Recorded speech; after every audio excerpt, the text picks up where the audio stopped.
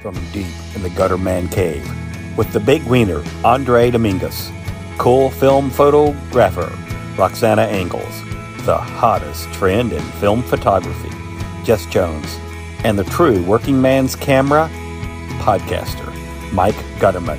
It's the Negative Positives Podcast. Hello, and welcome to the Negative Positives Podcast, episode 375.5. I'm your host, Mike Gutterman, coming to you from the Gutterman Cave here in beautiful Louisville, Kentucky.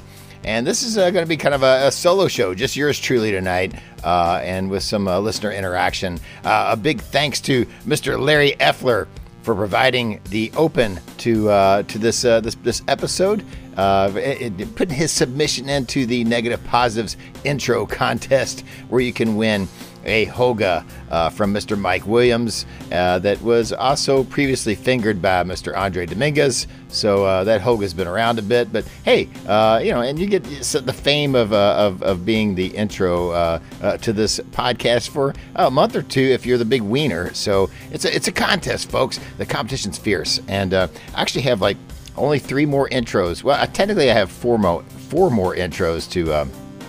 That's been submitted. I'm going to say there's 3 though, because Mr. Neil Piper sent a kind of a half-ass intro, and I think Neil can do better. So I'm going to say I got 3 more intros in the pipeline for the show. But if you want to get in the intro contest, it's really easy. Just record and open for the show. Say whatever you want. Make fun of us. However you want to introduce the show. Send me that audio file to negpositives@gmail.com. I'll expertly put the open music behind it, and you can be an open to the show on a particular episode. And if you're the big wiener, well, you'll be the open to the show for a month or two while we just cement your fame in the film community. But thanks to Larry Effler for this week's open submission for the Negative Positives intro contest. You're going to actually hear a call-in from Larry, a call-in camera review from Larry in this episode as well. So I guess the first thing I want to get to is some emails. I have one email. It comes from Mark Fohl. That's Fohl. Movies is the title. He says, "Hi, Mike. Sorry to interrupt your wonderful podcast. But since you talked about photography movies and didn't include one of my all-time favorites, I feel it necessary to enlighten your listeners. The name of the movie is Pecker." And no, it's not that kind of pecker. He knows me well. It's a John Waters film, so it's way out there, even without Divine.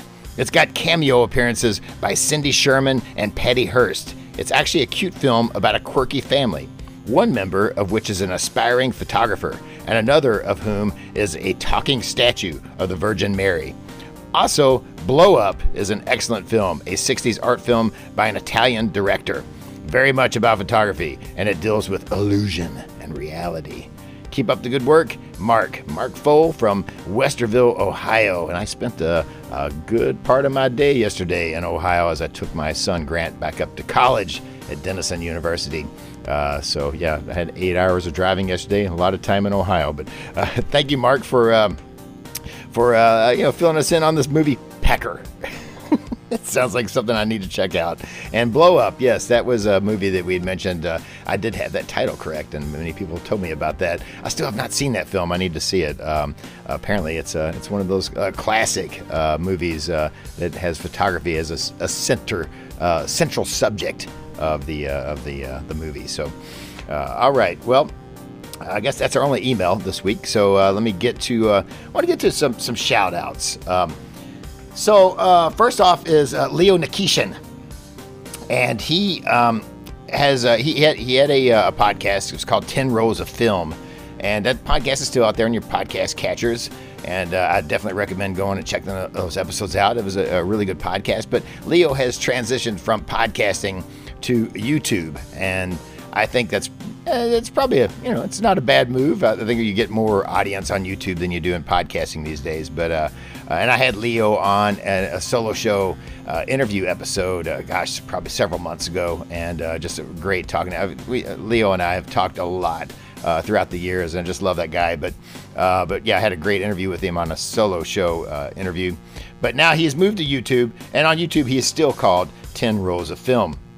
So I'm going to give him a shout out because he just put out a video called Never Have I Ever #1. It's going to be a series that he's doing where he tries something he's never done in photography. And in this particular video, he goes one location, but he takes 3 cameras. Now, he's one of those guys. He's one of those weirdos that just takes one camera with him when he goes and shoots. I don't understand it. It's alien to me. But this time he decided to take 3 cameras, multiple cameras to one location, and he gives his thoughts about that.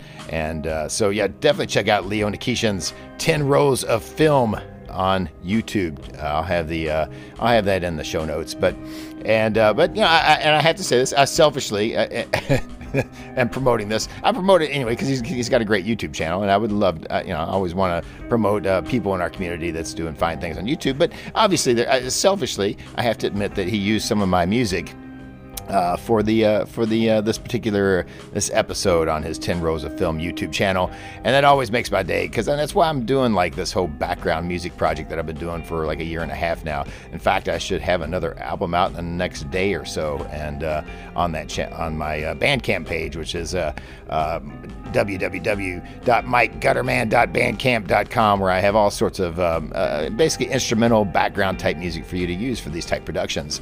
And you know, I gotta admit, I'm being a little selfish here, but anybody that, you know, uses my music in their YouTube videos, I'm gonna promote them here on this podcast. You know, it's just, you know, I feel like, hey, you use my music, and I'm gonna plug you. You get a free plug. So so yeah, you know, hey, I'm a sellout. I'll sell out. You know, so you know, hey, there you go. But thank you, Leo, for using my music, and definitely check out his YouTube channel. He's doing fine work over there. 10 Rolls of Film on YouTube, and check out his old podcast. He's kind of abandoned it to like put his efforts towards YouTube, but his podcast is still out there, and he did a great job with that as well. So, all right, another shout out. I'm going to go with Kevin Lane, the Uncle Jonesy's Cameras podcast. Now, Kevin has recently upped his game with the podcasting game, where I think he's actually trying to do like 1 episode a week. Right. So, yeah. And that's good. You know, he's getting back in the game, and I love that podcast. Kevin does a great job over there. But he gave us a shout out in episode number 37. He was talking about things that he was thankful for. And he kind of mentioned us. He mentioned that film podcasts was one of the things that he was thankful for, and mentioned us, and that just really warmed my heart. And thank you so much, Kevin, for that. That was really cool. And if you haven't checked out the Uncle Jonesy's Camera podcast, well, you're just goofing in life. You're just goofing, and you need to do that. So, but that got me thinking about, and I'm going to actually steal this idea from Mr. Kevin Lane, because you know, this we just got through Thanksgiving here in America, so it's a time when you reflect on what you're actually thankful for.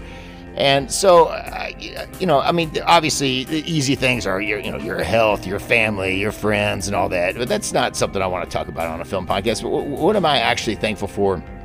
That actually be something that maybe people don't really think about. You know, people that listeners of this show may not actually really think about, because obviously the things that you're thankful for are your family, friends, health, whatever. It might be your job, or I'm certainly not thankful. I'm thankful my job provides a living for me, but it's not something I necessarily love or anything. But you know, so okay, what am I actually thankful for? That's you know, in the confines of what might be of interest to people of this podcast, and maybe get you all thinking about what you're thankful for in a different way. And the thing I came up with was I'm thankful for having a creative outlet, and the desire, the passion for creative outlets, because I know a lot of people that don't. And I'm not, you know, I have some really good friends, and you know, here locally, and you know, some of them, you know, they're great people. But really, they're just concentrating on, doing their job, raising a family, and all that stuff's great. But they don't really have any creative passions. They don't really pursue anything, a creative outlet. And I just think that's so odd. And maybe those people just aren't wired. They don't that way, and they don't feel like they're missing anything. But I am so happy that I have, for whatever reason, been given a creative passion to explore creative outlets, because it has fulfilled my life so much. And through music, playing music, and doing photography, just having these artistic outlets has really really helped me be a more sane person, a happier person. And I'm just super thankful that I have these passions to create things, to try to be artistic. Now, whether any of my music or my photography is actually has any artistic relevance, well, that's kind of beside the point. The fact is, I have the passion to do it, to pursue it, and I'm seeing that in my son now, like my oldest son. We went up to Ohio. I had like 4 hours on the road with him when I went and picked him up to bring him home, and then I had 4 hours to bring him back. Just me and him in a car alone talking, and we're talking about making music, and he's expressed some interest in photography, so I sent him up with a camera and I showed him how to load it and told him a little bit about the exposure triangle and all this stuff. But I'm starting to see this real artistic passion grow in him, and I'm just so thankful for that as well. And so, yeah, when you think about things you're thankful for, there's obvious things in your life. But if you are in this hobby, if you're in this passion, and you are, trying to create, trying to do something artistic, trying to express yourself in some way, whether it be through photography or music or painting or pottery or whatever the hell you do, just take a time to be thankful that you have that desire. Even if you don't think you're that good at those particular passions, the fact that you have the drive to do it, I think that's something to be thankful for. So, and obviously, just to get sentimental, I'm super thankful, and I'm copying Kevin Lane on his podcast. I'm super thankful here for all the listeners of this show. And guys, when I started this thing, I never imagined it would be something that would be going this long, that would have the amount of listeners we have, that would have the community we have, the active Facebook group that we have, and just being able to meet so many great people all throughout the world, people that I consider friends that I've never even actually met in person. It's just been one of the things I'm most proud of that I've done in my life. And I don't know if I considered podcasting a creative outlet, but it certainly sort of feels that way at a time. I get a lot of satisfaction over just the gifts that's been given to me through meeting so many cool people and being able to converse with people and get to know people all throughout the world. It's just been a huge blessing doing this podcast. So trust me, if there's anything we provide to you, the listener, it is nothing near the amount that you guys have given back to me, and I'm thankful for that. So I love you guys, and gals. So thank you all very much. Okay, so yeah, I should mention why this is a solo. So I forgot to mention this in the beginning, why this is a solo show. It was like Thanksgiving. Andre has family in town, and I just decided, I like to be a good boss, right? I work in a union shop at Ford Motor Company. We're union, and so the co-captains have not tried to unionize this podcast yet, but I like to run this like a union shop. So it's the holidays. Andre has family in town. Everybody's got to go back to work on today and all this. So I just gave him the week off and just get some listener interaction out of the way. And the nice thing is we're going to return next week with a guest. So you won't have to wait 2 weeks for the next episode. This is just kind of a filler episode, and then we'll come back next week with the co-captains and myself and a guest. So only 1 week to wait for the next podcast. So there you go. And so one thing that I had a thing on the Facebook group.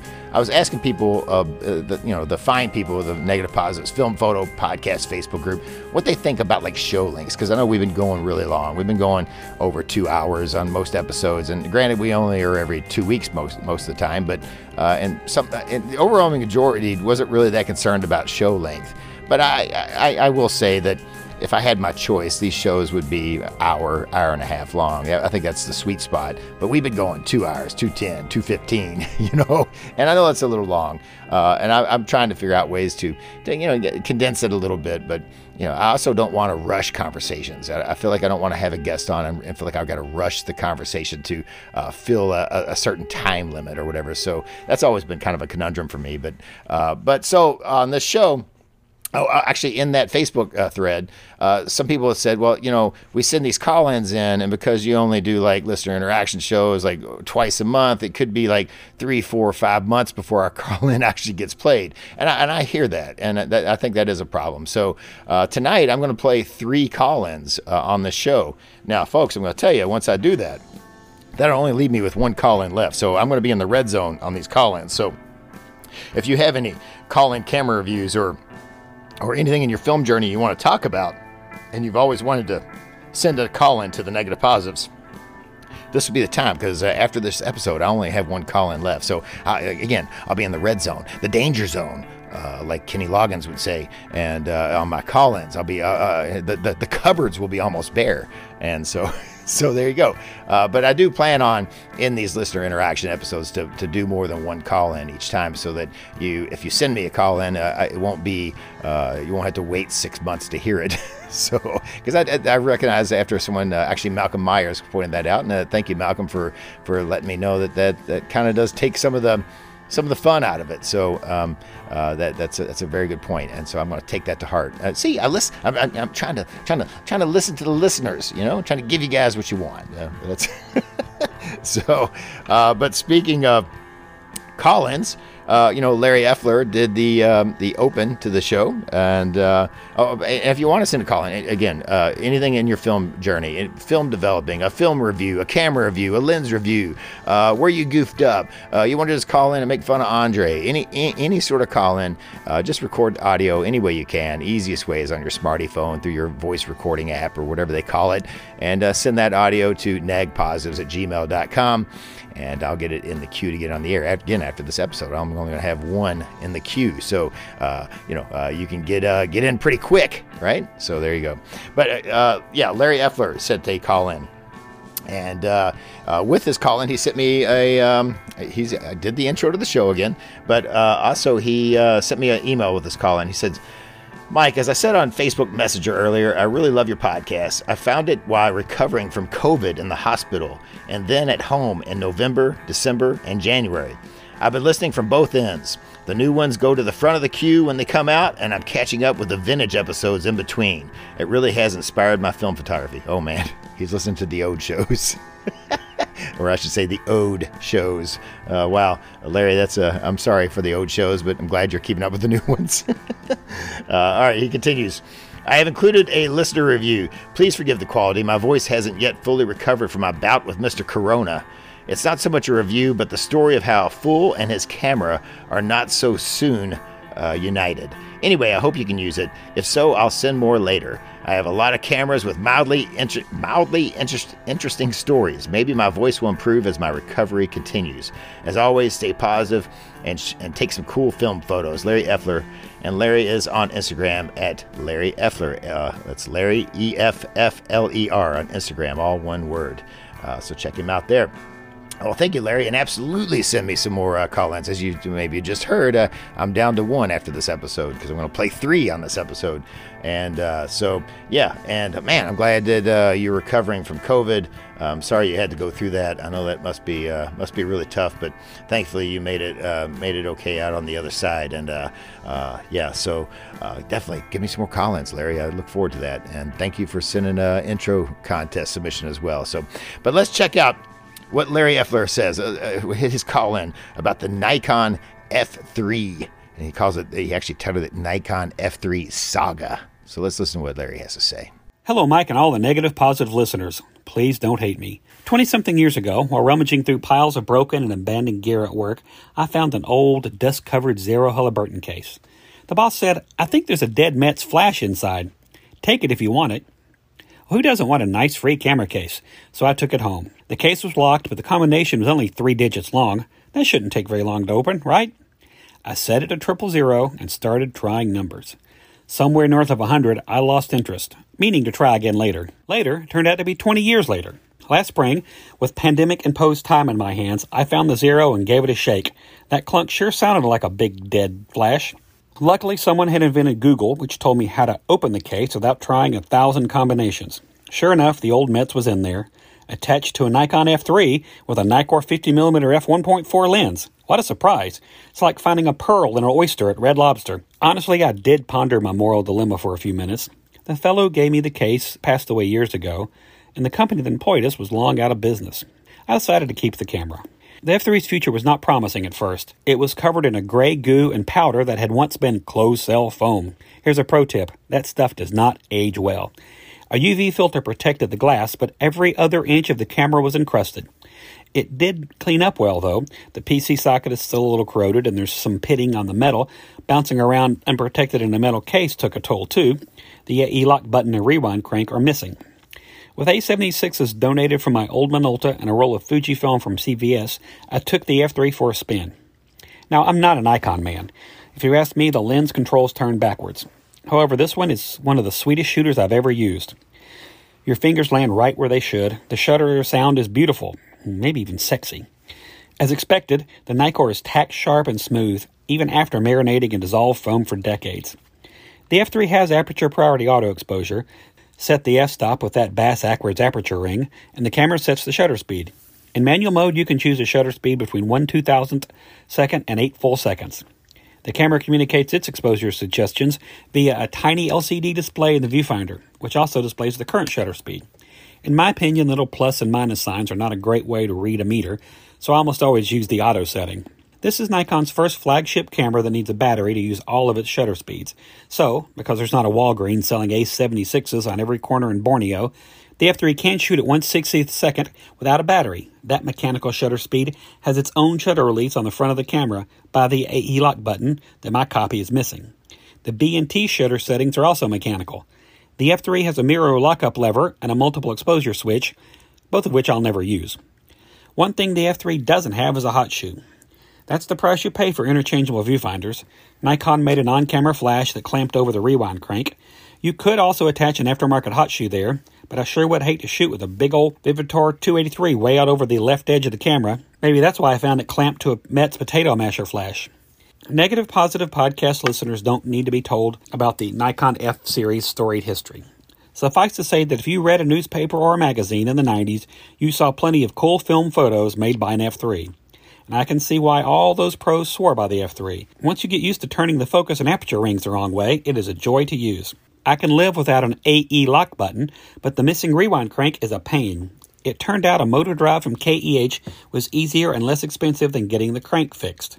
Now, I love motor drives and auto winders, but the MD4 makes for a heavy and formidable package.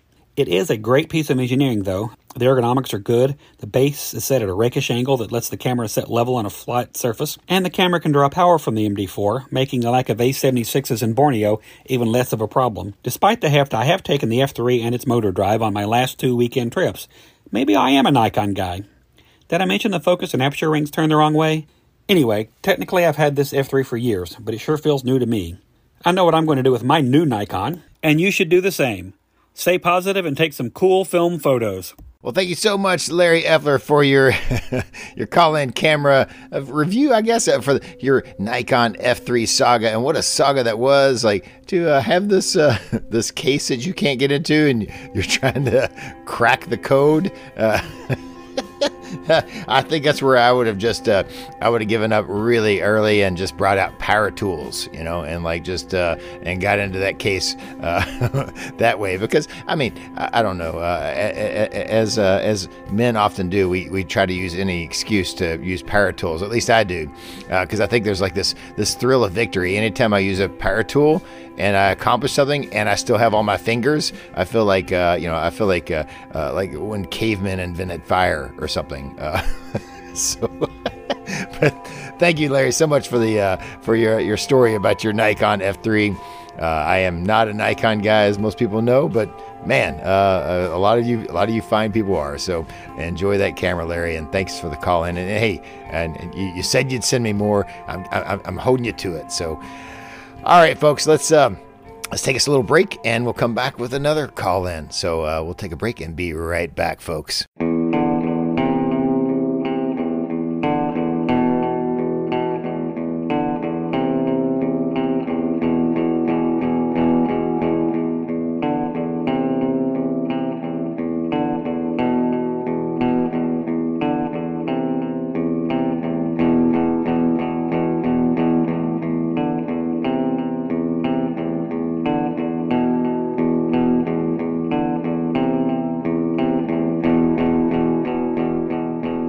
All right, folks, we are back from the break, and on this segment, I'm going to have another call-in listener interaction. It's what we do on these shows, and this one is going to come from Mr. Malcolm Myers. You know him, you love him. He has been one of our more frequent call-in, call-inners, callers, and he's going to give us another one of his historical photographer call-ins, and I really enjoy these, and we've gotten fantastic feedback from these, and so Malcolm, I hope you continue to do these, because it gives us a little education, because there's one thing that I'm not sure I ever provide on this podcast is actual hard education. Any real attempt at education, but Malcolm always delivers, and I like to call Malcolm Myers our European correspondent. So we're going to listen to Malcolm Myers take us down a little history lesson for a photographer named Jane Brown. So let's check out what Malcolm has to say, or what he wants to teach us about photographer Jane Brown. So let's listen to Malcolm now. Hello, Mike, and everyone in Negative Positives land. This is Malcolm Myers, and here is my call-in for this week. You can find me at PhotoValve on Instagram or on the Negative Positives Facebook page. I'd like to talk about a female portrait photographer who many of you will have heard of. She is generally regarded as one of the best portrait photographers of the late 20th century. However, her story has its own little quirks and idiosyncrasies that make her more interesting than the average photographer. I'd like to give you a quick biography of her life and why I find her work so fascinating, and raise a few discussion points about how we all might learn a thing or two about portrait photography from her. So today I'm going to talk about Jane Bown. That's B-O-W-N, no R. Jane was born in 1925 and served in the Wrens during World War II. Wrens stands for Women's Royal Naval Service, by the way. She even had a hand in plotting charts on D-Day. When she had been demobilised at the end of the war, she was at a bit of a loss as to what to do. Sitting with a group of her fellow Wrens, one of them said that she should try photography. She liked the idea. After all, her job in the Navy had been visual, so she thought it might suit her. And she had an education grant from the Navy anyway, so why not? At the time, there was only one full-time photography course in Britain, run by Aoife Thomas at the Guildford School of Art. Unfortunately, the course was already full, but as Thomas was a reservist in the Navy, he let Jane join because of their shared naval background. You might expect me to say that she excelled and then went on to a glittering career, but sometimes life is not that simple. In fact, Jane didn't really get photography to start with. She didn't even own a camera. She also felt overawed by the other students, many of them ex-RAF photographers who already knew something of their craft. Nevertheless, she was a keen student, always first to arrive and last to leave, and she did learn the basics of photography with a large format Gandolfi camera, as well as the importance of good lighting and correct exposure. She also learned how to make a decent print. But the subjects they were told to photograph didn't really stimulate her, and she struggled to get to grips with what her tutor called the seeing eye. That was until an aunt gave her £50 and she acquired an old Rolleiflex. It was with this that she captured the picture that would later open the door to her journalistic career. It is a close-up photo of a cow's eye. When Aoife Thomas saw the picture, he congratulated her, and it was this success that reignited Jane's passion for photography. It was during this happier time at college that she learned about the artificial lighting of faces, although she always preferred working with natural light. Also, her natural reservation, a result of a troubled childhood where she found out that she was illegitimate at the age of 12 and that a woman she had thought was one of her aunts was in fact her mother, meant that she struggled with presenting her ideas in front of the class. She just couldn't do it. As a result, she did not graduate at the end of her course, and she also failed all her technical exams because, in her words, I didn't understand the questions. However, she heeded some of her tutor's advice that if you have 12 superb photographs, you can go around the world. The failure to pass her exams did not hit Jane too hard. This was the late 1940s, and so, like so many women of her day, thoughts of a career were not uppermost in her mind. So, what happened next? Just like many of us with a camera, we become our friend's official photographer, and Jane was soon taking pictures of people's children and realising that she could earn more doing one commission a week than she could by taking on a traditional job. A friend persuaded her to show her work to an advertising agency, as well as other publishers. Eventually, her work was seen by a picture editor by the name of Mechtild Naviaski. Upon seeing the photo of the cow's eye, Nabiaski felt that if she could photograph a cow's eye, she could probably photograph a person. A few months later, Nabiaski became the first picture editor at the Observer newspaper, and Jane received a telegram telling her to drop everything and come to London to photograph the playwright Bertrand Russell and his new wife at breakfast. Initially, Jane was terrified. Up until then, all her photos had been taken under controlled conditions, and if she didn't like the photos, she could always go back and do it again. All of a sudden, she was in at the deep end. She now had one chance, and one chance only, to get her shot. She managed to get the shot, and her photo of Russell was published. This was 1949, and Jane's photojournalistic career had begun. Just as an aside, and for those that don't know, The Observer is a Sunday newspaper in the UK that is on the left of the political spectrum, and is a newspaper that is favoured by creatives and intellectuals such as actors, writers, musicians and artists, as well as more liberal politicians. And so it was that these people became the subjects of her work over the decades that followed. Jane's work can be broadly split into two camps, her personal work and her professional work. Her personal work mostly comes from the 1950s and 1960s, and is what we would now call street photography. Photos of people at the beach, people going about their daily work or on a protest march, circus performers and gypsies. These were mostly taken outdoors with her Rolleiflex.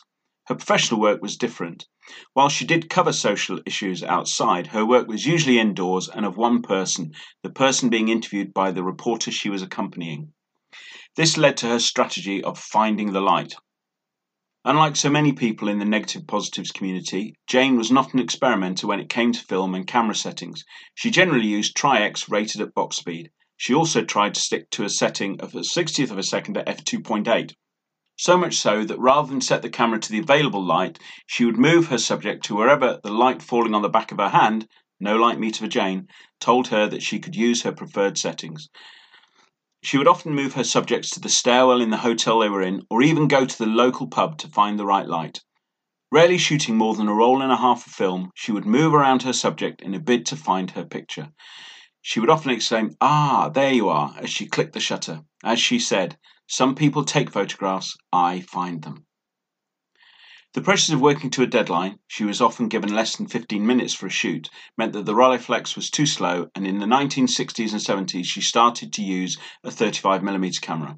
She tried a Pentax, but finally settled on the Olympus OM1 with a 50mm or 85mm prime lens. She went through several bodies during her career, most of them bought second-hand. She would turn up to a shoot carrying her cameras in her shopping bag before getting them out to photograph whichever notable celebrity her journalist colleague had been told to interview. In the winter months, she also carried an angle poise lamp with a 150-watt bulb in it, the only artificial lighting she used.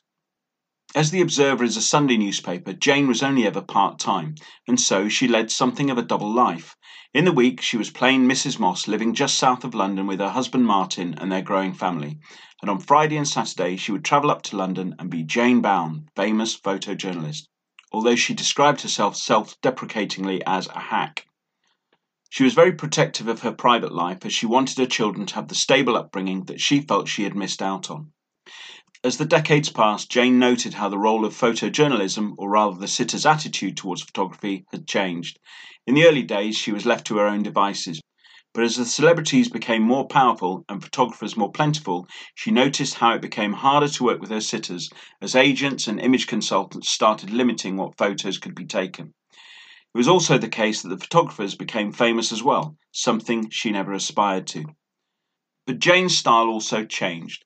This is shown clearly by two photos she took of the actor John Gielgud, one in 1950 and one in 1993. The 1950 one is very much of its time, austere and formal, with Gielgud looking out of shot with a stern look on his face. The latter is a much more relaxed affair, with Gielgud sitting back on a garden bench wearing a hat, some ornamental dogs at his feet, and smiling towards the camera.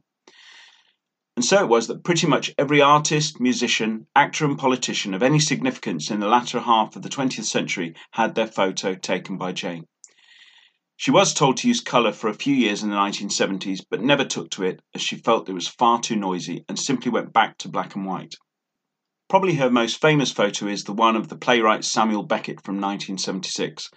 After he refused her request to take his picture, she cornered him in the alley beside the stage door of the theatre where he was rehearsing. In those gloomy surroundings, she asked him for 3 pictures, took 5, and it is the middle one that sees him staring down at her like a hawk from the shadows. It was this attitude of not giving up that gave her the nickname Tenacity Jane at the Observer. As she said to one picture editor who was concerned that she might get pushed around in the media scrum for photos, "My elbows are as sharp as anyone's." A few of my favourite photos are a thoughtful Archbishop Desmond Tutu caught in profile, a fun-loving Bjork with her hand across her face, a laughing Mick Jagger, a fragile Iris Murdoch, a profile of Rupert Murdoch which just reeks of menace, and some photos of the Beatles relaxing in their dressing room. Apparently when she was told to leave that shoot, John Lennon piped up and said, "She can stay, we like having her here." This shows another side of Jane's character, that despite her somewhat parochial appearance, she was quite a bohemian character, very much at home with performers. All of these photos and many more that I admire resonate because they show something of the personality of the subject rather than just their image.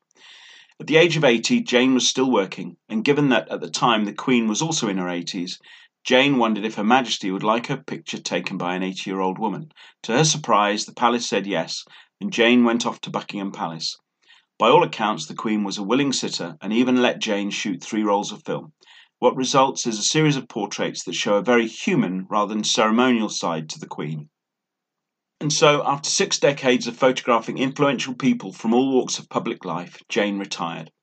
Even then, Jane simply could not get out of the habit of going to London on a Friday and would often go and sit in the lobby of the Observer and catch up with her former colleagues.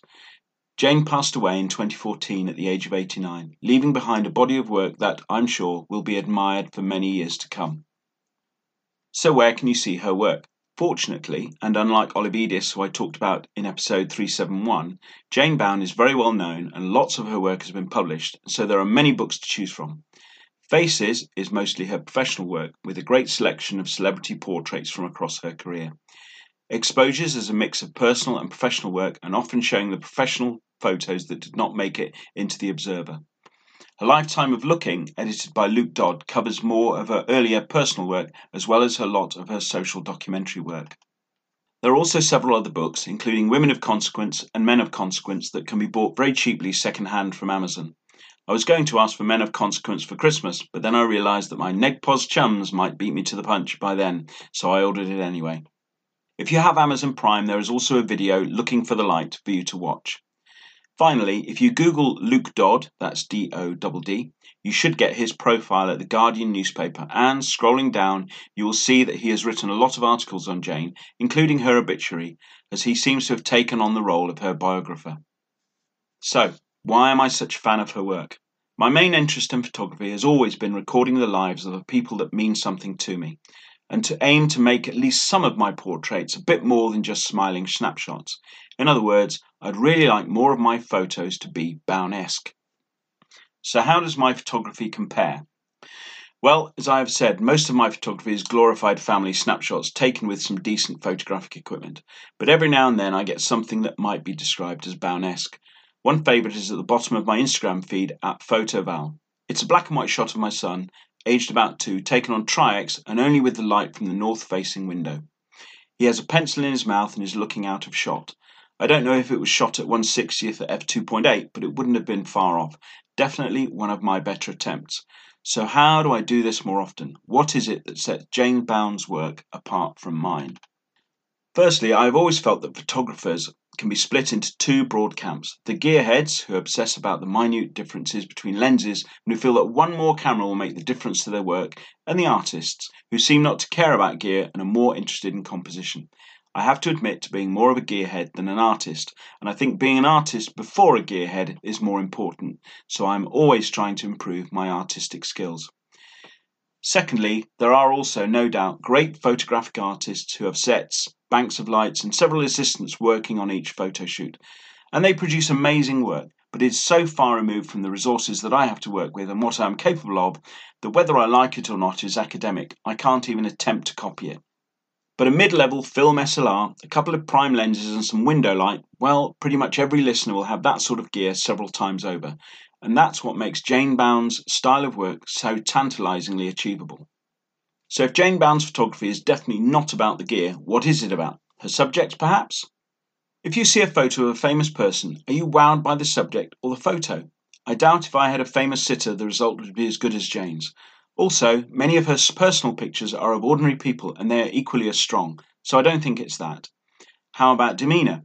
Who would you feel most comfortable being photographed by? A loud photographer with loads of gear and a brash attitude, or someone quiet and unassuming? I think the latter. She certainly aimed to be unobtrusive and always tried to work with her sitter. A lesson for us all there, I think. What about format? When I'm not using a square format, I tend to take portraits in portrait format, yet many of Jane's portraits are in landscape format. I don't know whether this was an artistic choice or whether landscape format simply suited the layout of a newspaper better. Nevertheless, I am trying to use landscape format more often in my pictures, and I like it.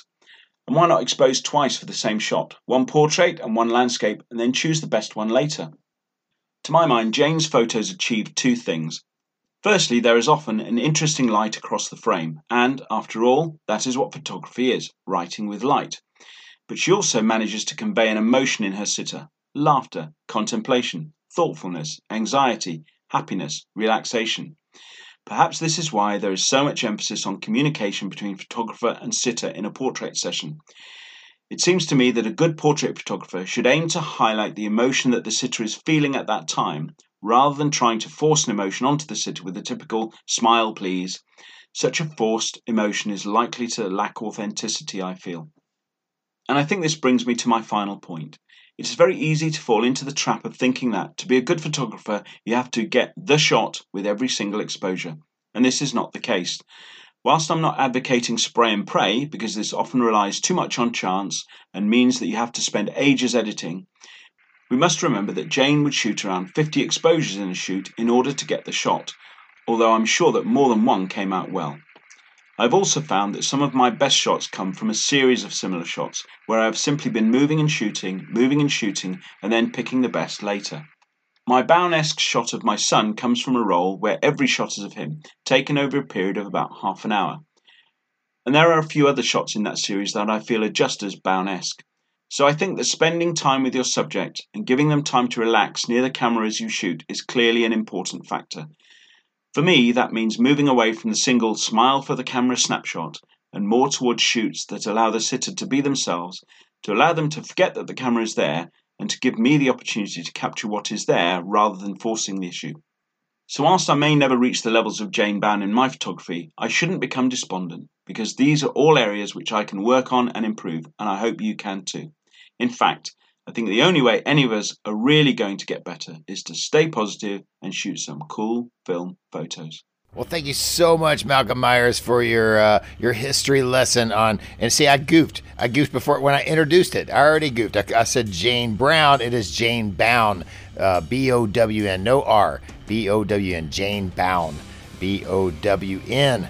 And see, that's why you don't listen to me for your education. You listen to Malcolm for your education, right? Because I'm, as Bugs Bunny would say, I'm a real maroon. But but anyway, man, what a great. She kind of sounded like a real badass. I gotta admit. And some things that I took from listening to that as I'm editing this podcast.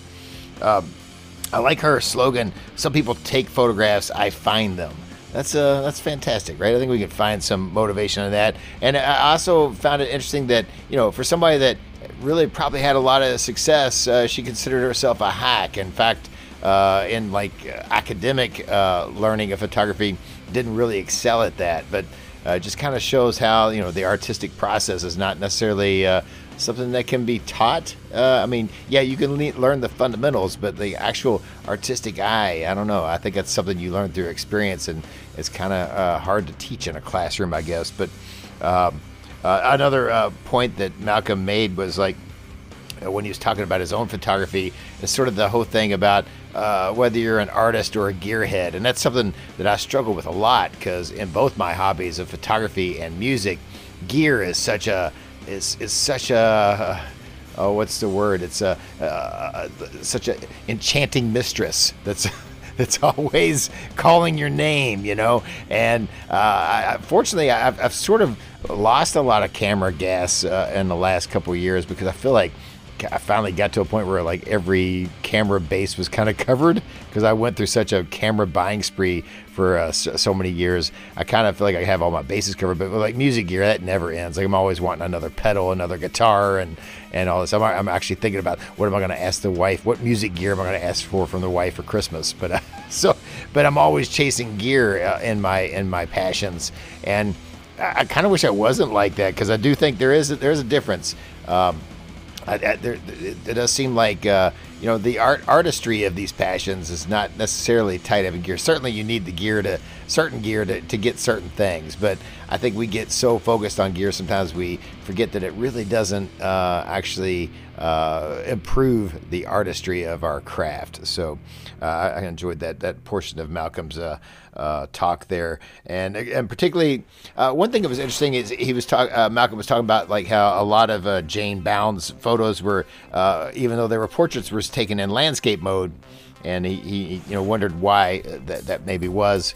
But that he had tried the same. I recently was showing some portraits that I took of my wife on a family vacation to one of my friends, and actually one of my favorite ones, the one I was most proud to show him, was a photo of her, and it was in landscape mode, and I had her off to the side a tad, and using the rule of thirds, I guess, right? And it actually is probably one of my favorite portraits I took of her during that session, even though I took plenty in portrait mode. That particular landscape photo did kind of resonate with me, so I found that very interesting. So Malcolm, thank you so much, man. Like, you do such an excellent job at these things.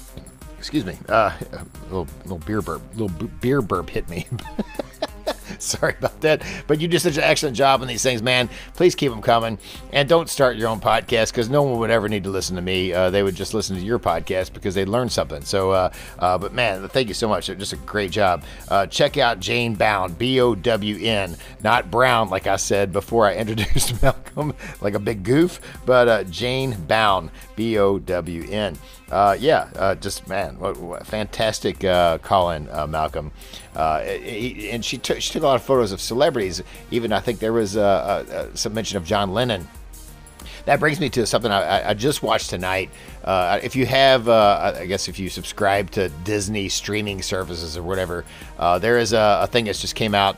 I think it's what his name's Peter Jackson or whatever has put together this Beatles. I think it's, what do they call it? Let It Be. Sort of this Beatles. All this footage of when they were recording that their I guess their final album. And I watched the first part of it tonight before I came out here to the cave. And it was fascinating watching the Beatles in a kind of really turbulent time, like where they were, probably tired of each other a little bit, kind of on each other's nerves a tad, and watching them write these like classic songs, like how they watch the formation of these songs. And I could see like my wife kind of lost interest a little bit because I think there was a lot of the musicians would really dig it, but I wonder what the common person, a person that's not a musician, how much they'll enjoy watching them these songs kind of take form. I don't know.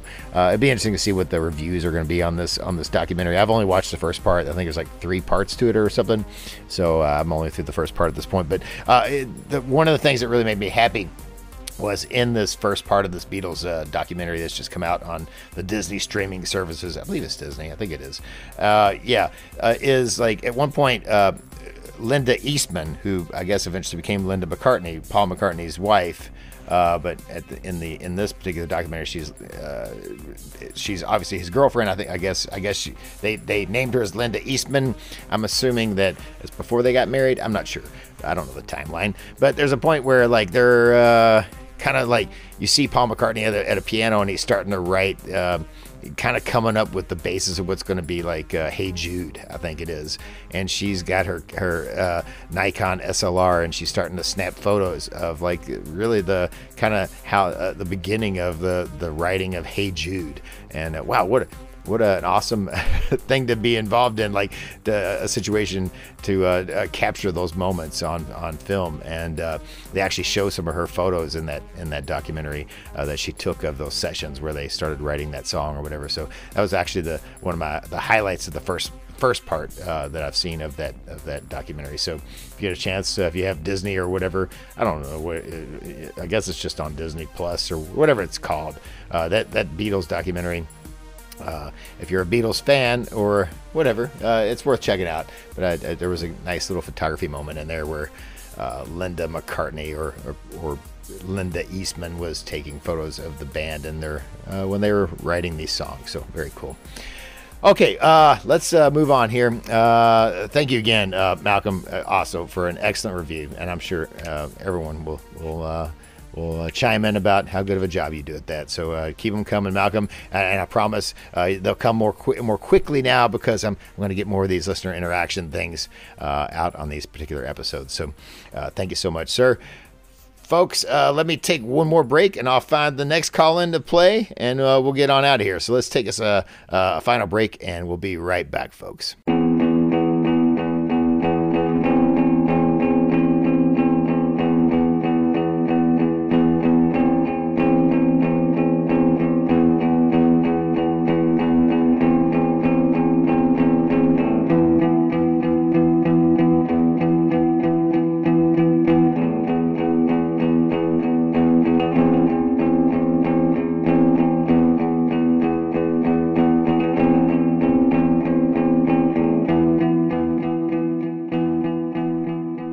All right, folks, we're back for the final segment, and I goofed again. That's what I do. I was talking about the Beatles documentary where Linda Eastman was recording the moment on her film camera of Paul McCartney in the beginning stages of writing. I said, "Hey Jude." It was not "Hey Jude." It was "Let It Be." He was coming up with the melody to "Let It Be," not "Hey Jude." I goofed. See, that's why I'm going to make it a disclaimer on this podcast.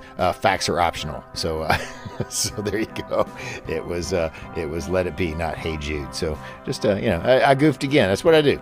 But okay, let's get to our final call-in camera review.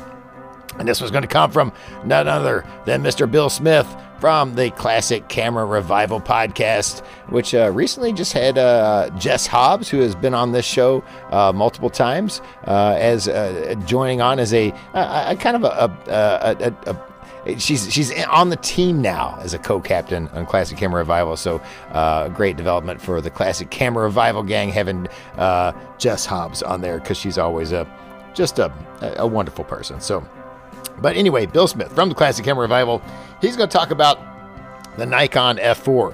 Man, this has been a Nikon-heavy podcast. I'm going to have to be careful here, because if we keep talking about Nikons and not Pentaxes, then I might lose this badge of, being the working man's podcast, because, Pentax is a working man's camera, and all this Nikon talk, I don't know. This is highfalutin stuff going on here, but anyway, I won't hold that against you Nikon fans, you Nikonians. Is that what they call you guys? I know Pentax guys, we call ourselves Pentaxians. Do you guys call yourselves Nikonians? I don't know. I don't think it sounds as cool as a Pentaxian, because Pentaxian sounds like something from another galaxy ready to take over the world. It's Attack of the Pentaxians. That sounds like a good 50s sci-fi movie, but all right, somebody stop me. Let's listen to Bill Smith and his call-in camera review for the Nikon F4. Hi, it's Bill Smith from the Classic Camera Revival with yet another phone-in review for Negative Positives. Yes, it's a Nikon, so sue me. It's the Nikon F4.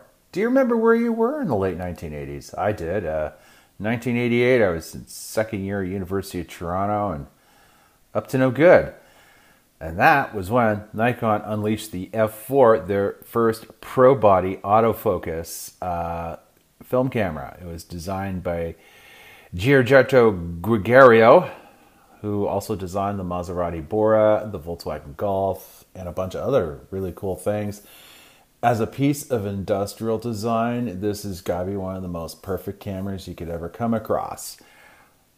The F4...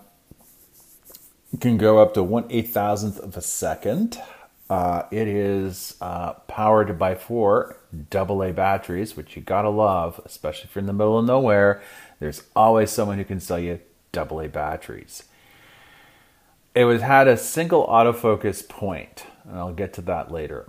And it's also the first pro body that went with a copal shutter, which is really cool because that's why you can get the 1/8,000th of a second. Now, unlike other autofocus bodies at the time, it also had a manual rewind crank because, just in case. The F4 was a brilliant camera, and in some ways it was a failure for Nikon. Its autofocus was a tad, and I'm first to admit this, it is a tad lazy. You compare it to a Canon EOS 1, the EOS 1 will dust the F4 all day, every day. However, and allow me to put this on the table, the F4, and I'm going to make this rational argument, is the last manual focus Nikon Pro body they made. Well, technically no, the F3 was produced till 2001, but you get where I'm coming from. It's like, also in some ways it was a bridge camera that it still retained the older ergonomics that you would recognize. So if you're someone who was used to shooting with an F2 or an F3, you can pick up an F4 and you can kind of sort of make your way through the basics. The other big bonus with the F4 was metering modes. You had spot metering, center weighted, and of course matrix. And what the big bonus is, you can use those three metering modes with pretty much pre-AI lenses, the AIS mount, the first generation autofocus, and AFD. Now, this is where things get interesting with Nikon. When they started going to the G series lens, which didn't have the aperture ring, you can use it on shutter priority and in program modes, but you lose the manual and aperture priority. But other than that, the F4 is an amazingly solid camera. It also has one other Achilles heel, the LCD readouts. I found this out because my lower LCD readout bled like crazy with the old Prism head. But you can solve that by buying another Prism head and hoping that it does not have any bleed as well. I got lucky, and my F4 is back in business for a lot more shooting pleasure. The other Achilles heel of the F4 is its heft. If you're used to lugging an F2 or a Canon F1 with a motor drive, the F4 will be nothing new to you. Maybe an impetus to do more push-ups in the morning, CrossFit. It only gets worse when you get into the F4S and the F4E, where you've got the higher frame rates, but you also need to have 2 extra AA batteries. But again, AA batteries, easy to come by. Any corner store, supermarket, drugstore, souk on planet Earth will have AA batteries. So it's no big deal.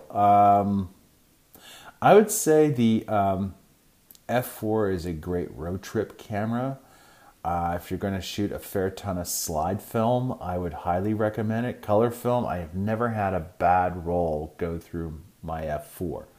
And I'm glad I got it back up and running. So yeah, that's my review of the Nikon F4. And again, the F4 is great for those of us who like more manual controls. I wound up borrowing my brother's F5 and I got lost. And that's never a good thing. Anyway, I better wrap this up. It's Bill Smith from the Classic Camera Revival. I hope you liked my meandering review of the Nikon F4, and have a great day.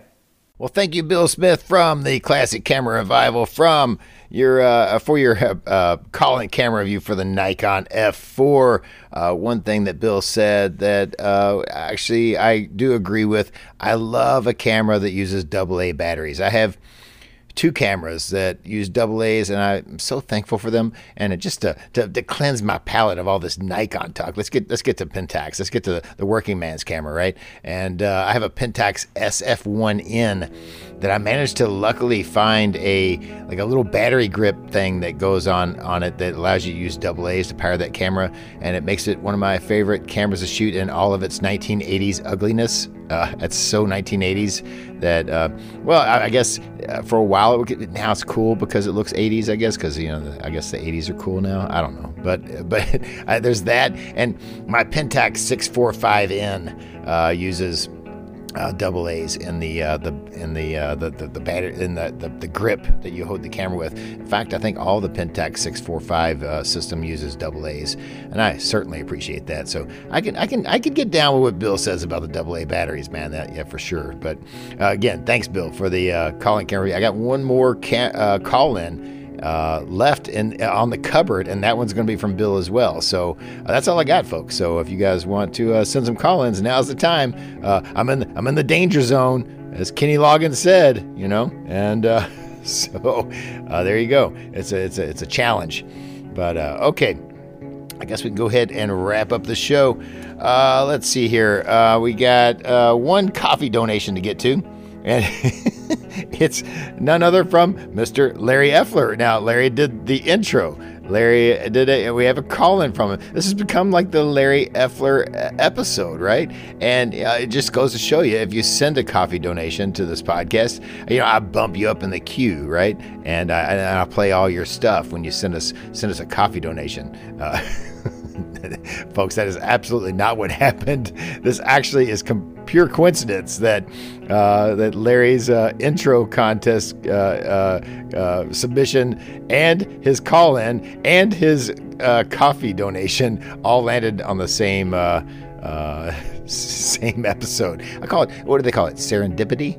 Yeah, something like that. That's a big word. Hopefully I used it properly. But anyway, Larry sends a comment with his coffee donation. Says, stay photographic and take some cool film positives, or something like that.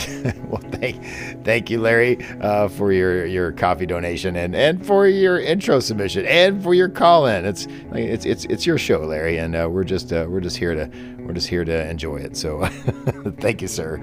Okay, let's see. Last thing is, we're going to have a listener music track that I like to do on all these solo shows, all these listener interaction shows or whatever. Anybody in the community that also happens to make music, make original music, because I know there's a big connection between photography and musicians. A lot of musicians are photographers. A lot of photographers are musicians. It's kind of the same thing, right? If you happen to have ever made some original music anywhere in your lifetime, and you have them sitting around on cassette tapes or DCC or DAT or what's some of the other formats? Mini disc or CDRs. By all means, get me those files. Yeah, let me hear your music. Let me hear your attempts to rock the world, and I will play them at the end of these episodes. And tonight we'll have none other than a track from Mr. Mike Caputo. Aloha Big Mike, right? On Instagram. He's been on the show several times. Everybody knows Mike Caputo, right?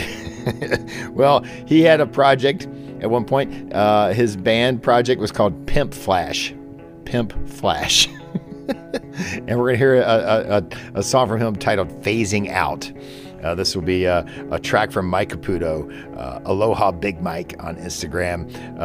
Pimp Flash, his project Pimp Flash, with a song titled Phasing Out. And I will play that as soon as I get all these socials out of the way and we get on out of here. So let's get the socials out. You can see my photography on Instagram at GuttermanPhoto, on Facebook at Mike Gutterman Photography. I don't know why I say that, because I rarely update it, so don't worry about that. You can email this program at negpositives@gmail.com. That's where you're going to send your call-in camera reviews, your original music that you've created in your lifetime. You can send all that to negpositives@gmail.com, as well as your intro contest, intro competition submissions. It's a tongue twister. And you can join the Facebook group, the Negative Positives Film Photo Podcast Facebook group. We also we have an Instagram account under the account name Negative Positives. It's mostly ran by Mr. Casey Hall and Roxana Angles. If you submit photos to to Instagram, think about using the hashtag negative positives, and maybe they will highlight it for us all to check out. And you can support this program on Coffee. It is ko-fi.com/negative positives. And we have a merch site. It is negativepositivespodcast.bigcartel.com, where you can get overpriced t-shirts, a baseball hat, and a coffee mug that's large enough to hold a beer, and with the Negative Positives logo on it. So, and lastly, the original music of mine that you can use for your productions is on Bandcamp. It is www.mikegutterman.bandcamp.com. I'll have a new album out. I was going to try to get it out tonight, but this editing has taken a lot longer than I thought it would for this episode, so it might be a day or two, but I have a new album out this week, so check that out. So, all right, folks, let's go ahead and you're getting ready to hear Mike Caputo with his project Pimp Flash, the song titled Phasing Out. And then, so check that out. Everybody have a great week. Everybody stay positive and shoot some cool film photos.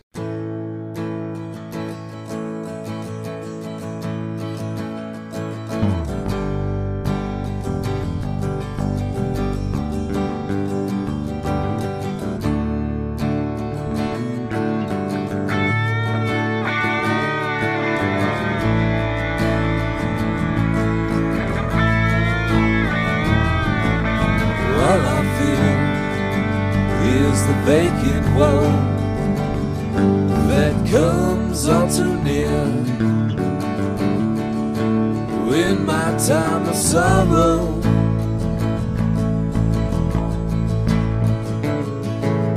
Redefine myself to justify my needs. The blame's on someone else, escaping all my deeds.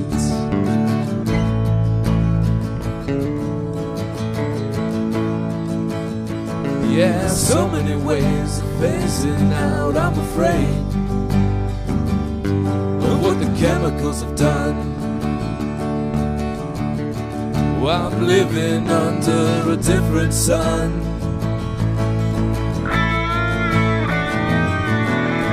How many times have I been burned? I yearn to end this helter-skelter. Give me a little shelter.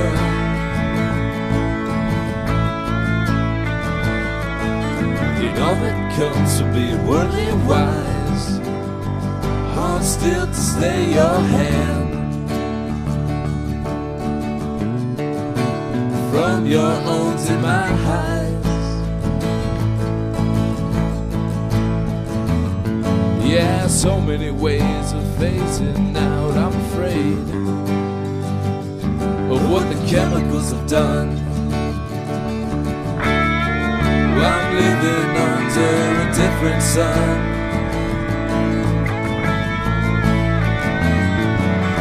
How many times have I been burned? I yearn to end this helter-skelter. Give me a little shelter.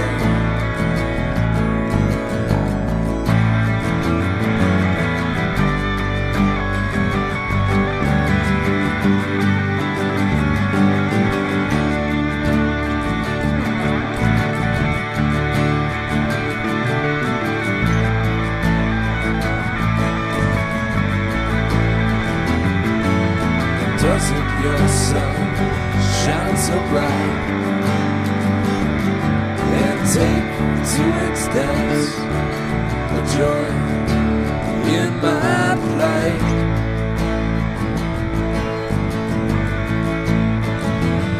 Well, I disagree with what may be,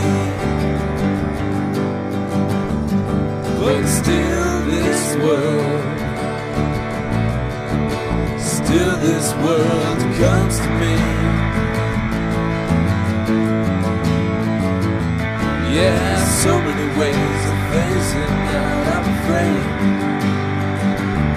of what the chemicals have done. Well, I'm living under a different sun.